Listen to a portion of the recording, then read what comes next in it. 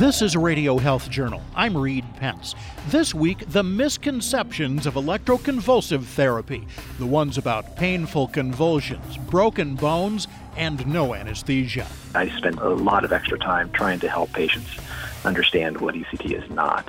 What they see in the movies is not at all what happens in real life. Electroshock treatments today when Radio Health Journal returns. I'm Nancy Benson, host of Radio Health Journal.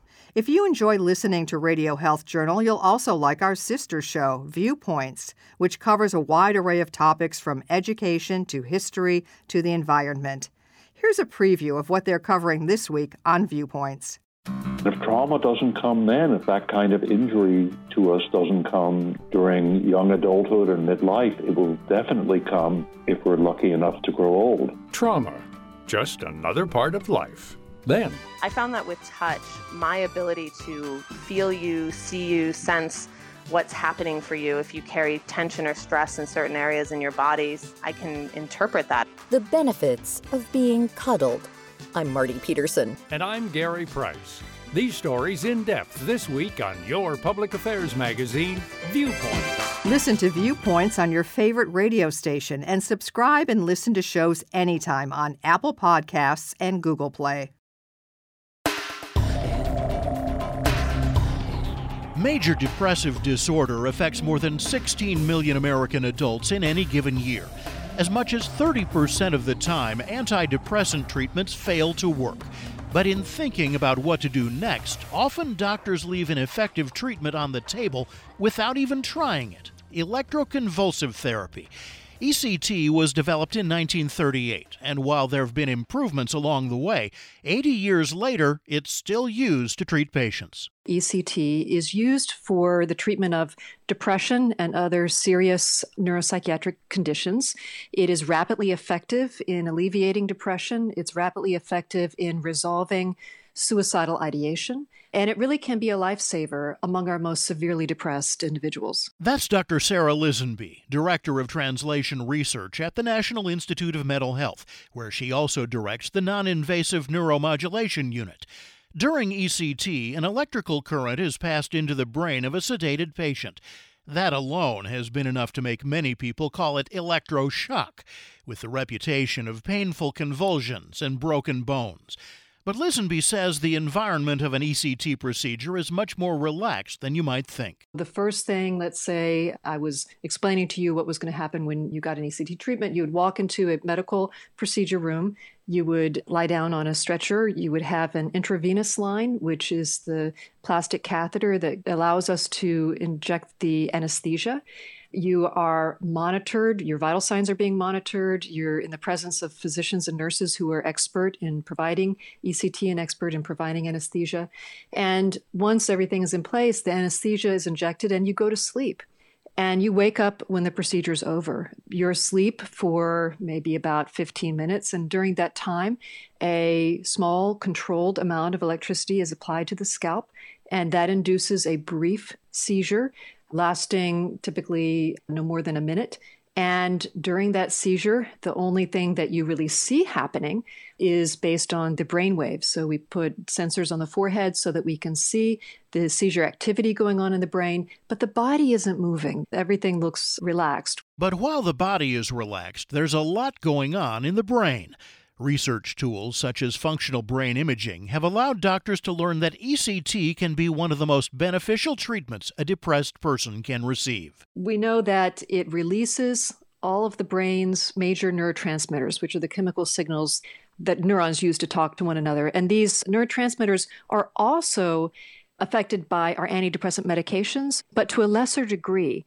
ECT is robust and more potent in its effect on neurotransmitter release than medications. And this increased potency may in part explain why it works much more effectively than our medications and why it works so rapidly. In fact, ECT has the highest response and remission rate of any FDA-approved treatment for depression. Yes, it works on most people. I'm talking about remission rates upwards of 70 to 80%. whereas medications typically have remission rates in clinical trials closer to 30%.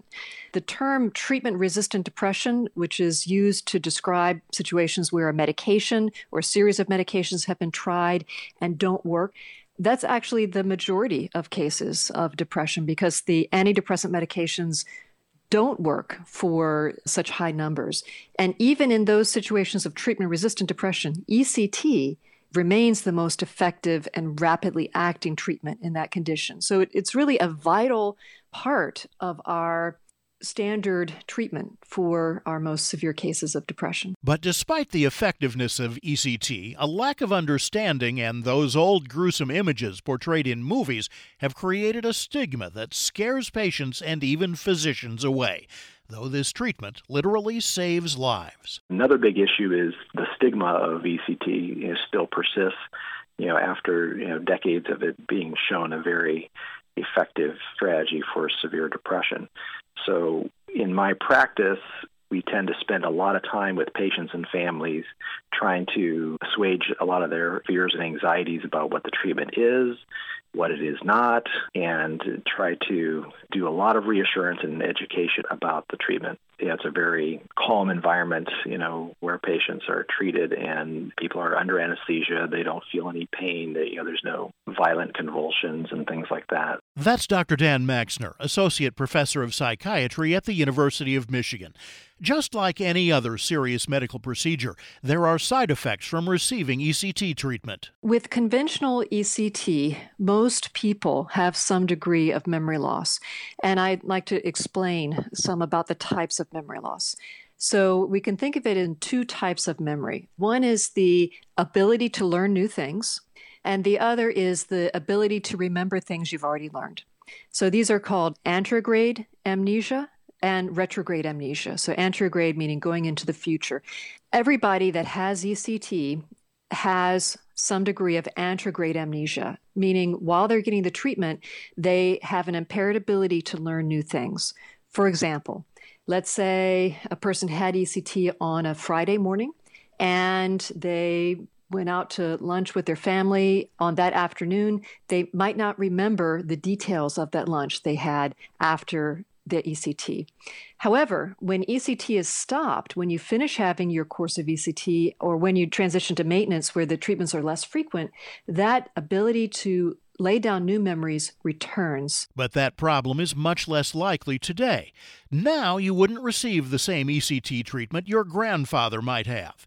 ECT today is used in specific ways that help minimize memory loss following treatment. There are ways that we do ECT these days and have continued to work on other strategies with how the electrical stimulus is administered, and there's ways for us to limit the memory side effects. And one strategy is using right unilateral ECT, where we stimulate just one side of the head to start the seizure.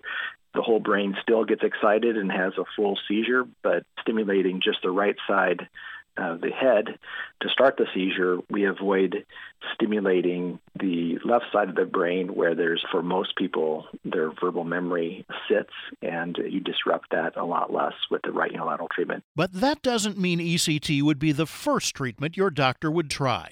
Experts say it's difficult to determine what kind of treatment to use and when. Maxner's new study suggests using ECT as a third line of treatment if options such as medication fail to help. That's different than it's often used now. Typically, ECT is a treatment that many consider a last resort.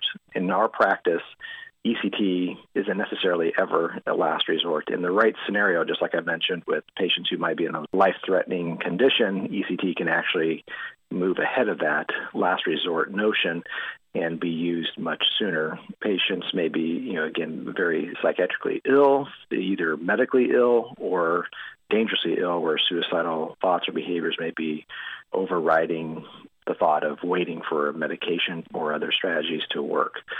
So in general, though, ECT tends to be a later stage type of treatment. There are multiple reasons that can lead to ECT being used as a treatment of last resort.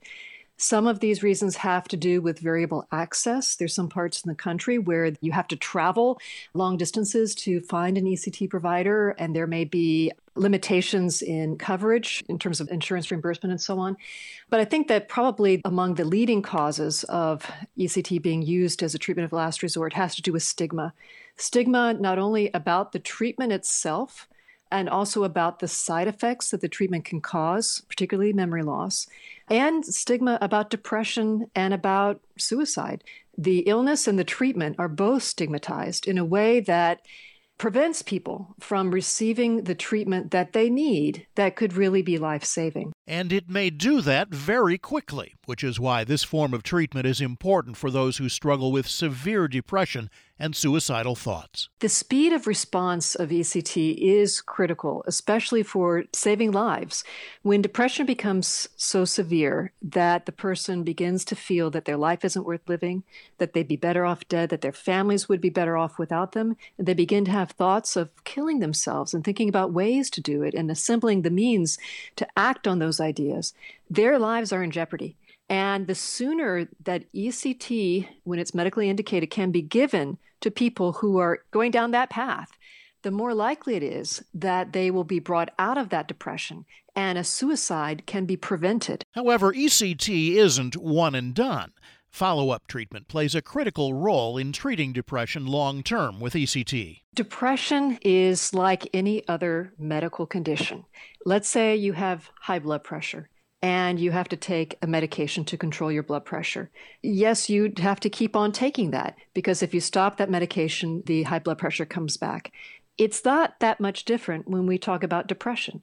It is a medical illness that requires longer-term treatment to manage it and to support brain health. An acute course of ECT can induce remission, but it's not permanent.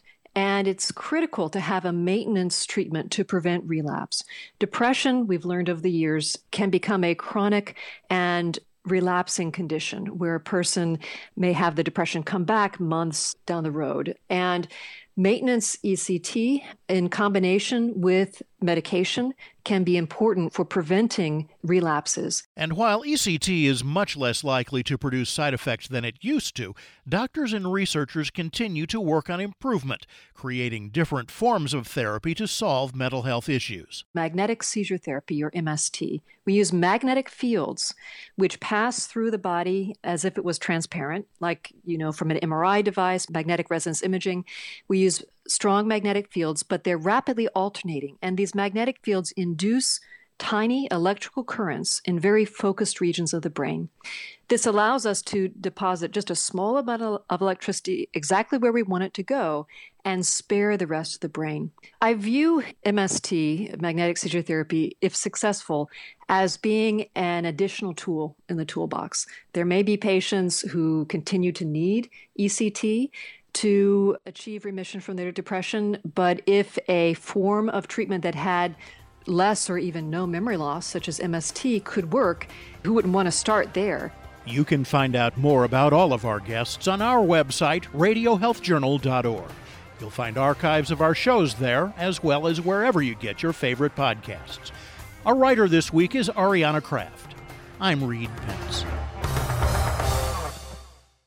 Now there's even more reason to get flu and pneumonia shots. They may help cut the risk of Alzheimer's disease. Studies reported at the Alzheimer's Association International Conference 2020 show that flu vaccination, especially at a younger age, may cut Alzheimer's prevalence by 17%. And getting a pneumonia vaccine between age 65 and 75 may reduce Alzheimer's risk by up to 40%. Dr. Maria Carrillo is Chief Science Officer of the Alzheimer's Association. Vaccines are at the forefront of public health discussions today, and these new studies suggest that their benefit goes beyond preventing viral or bacterial infections. If these findings can be confirmed in larger and more diverse groups, then taking care of your health by getting vaccinated may also lower your risk of Alzheimer's and other dementia. What's more, growing research is investigating whether infections themselves might worsen or even cause dementia. Find out more at alz.org. Supporting immune function through a healthy diet has become an important new focus for many people these days. One key recommendation is to eat more vegetables and fruits, such as grapes, every day to improve immune function. Combining grapes with vegetables can help achieve this goal in a tasty way, according to registered dietitian Courtney Romano, health advisor for the California Table Grape Commission. Fresh grapes are heart-healthy and hydrating, and linked to benefits in multiple areas of health, including supporting immune function. Grapes are always a smart snack choice on their own, and they also pair well with other healthy foods, such as vegetables, to enhance flavor and nutrition. Add grapes to a kale, spinach, or arugula salad. Roast grapes with cauliflower or broccoli. Combine grapes with cucumbers and feta for delicious, healthful eating. Grapes from California are a natural source of antioxidants and other polyphenols. Visit grapesfromcalifornia.com for more information and over 300 recipes. What are you going to do with your old car? You can try selling it, you could junk it, or you can donate it to Heritage for the Blind. Your car will be towed away for free and your donation is tax deductible. Just call 1-800-835-1478. Heritage for the Blind accepts cars, vans, trucks, and boats. It doesn't matter if your vehicle runs or not. It will be towed away for free, and you'll be supporting those that need help. Heritage for the Blind is a nonprofit organization that helps the visually impaired live fuller lives. Call right now to donate your car, and as a special thank you, you'll receive a free 3-day vacation voucher to over 50 locations. Call Heritage for the Blind right now. Call 1-800-835-1478. Donating is easy, and your vehicle is towed away for free. Plus, you'll get a free vacation voucher for donating. Call now, 1-800-835-1478. That's 1-800-835-1478. And that's Radio Health Journal for this week. Radio Health Journal is a production of MediaTrax Communications. Follow us on Twitter, Facebook, and Instagram to learn more. And check Apple Podcasts, Google Play, and Spotify for a library of past programs. Plus, you'll always find previous segments and information about our guests at radiohealthjournal.org. Join us again next week for another edition of Radio Health Journal. Coming up next week on Radio Health Journal. Not every jurisdiction in the United States can safely open schools right now full-time. Opening schools with all the demands and precautions. Is it going to happen? Then dealing with work-at-home burnout and Zoom meeting fatigue. It feels like it's even more exhausting than going to work physically at the office and having the same number of meetings in a day. All that and more on Radio Health Journal.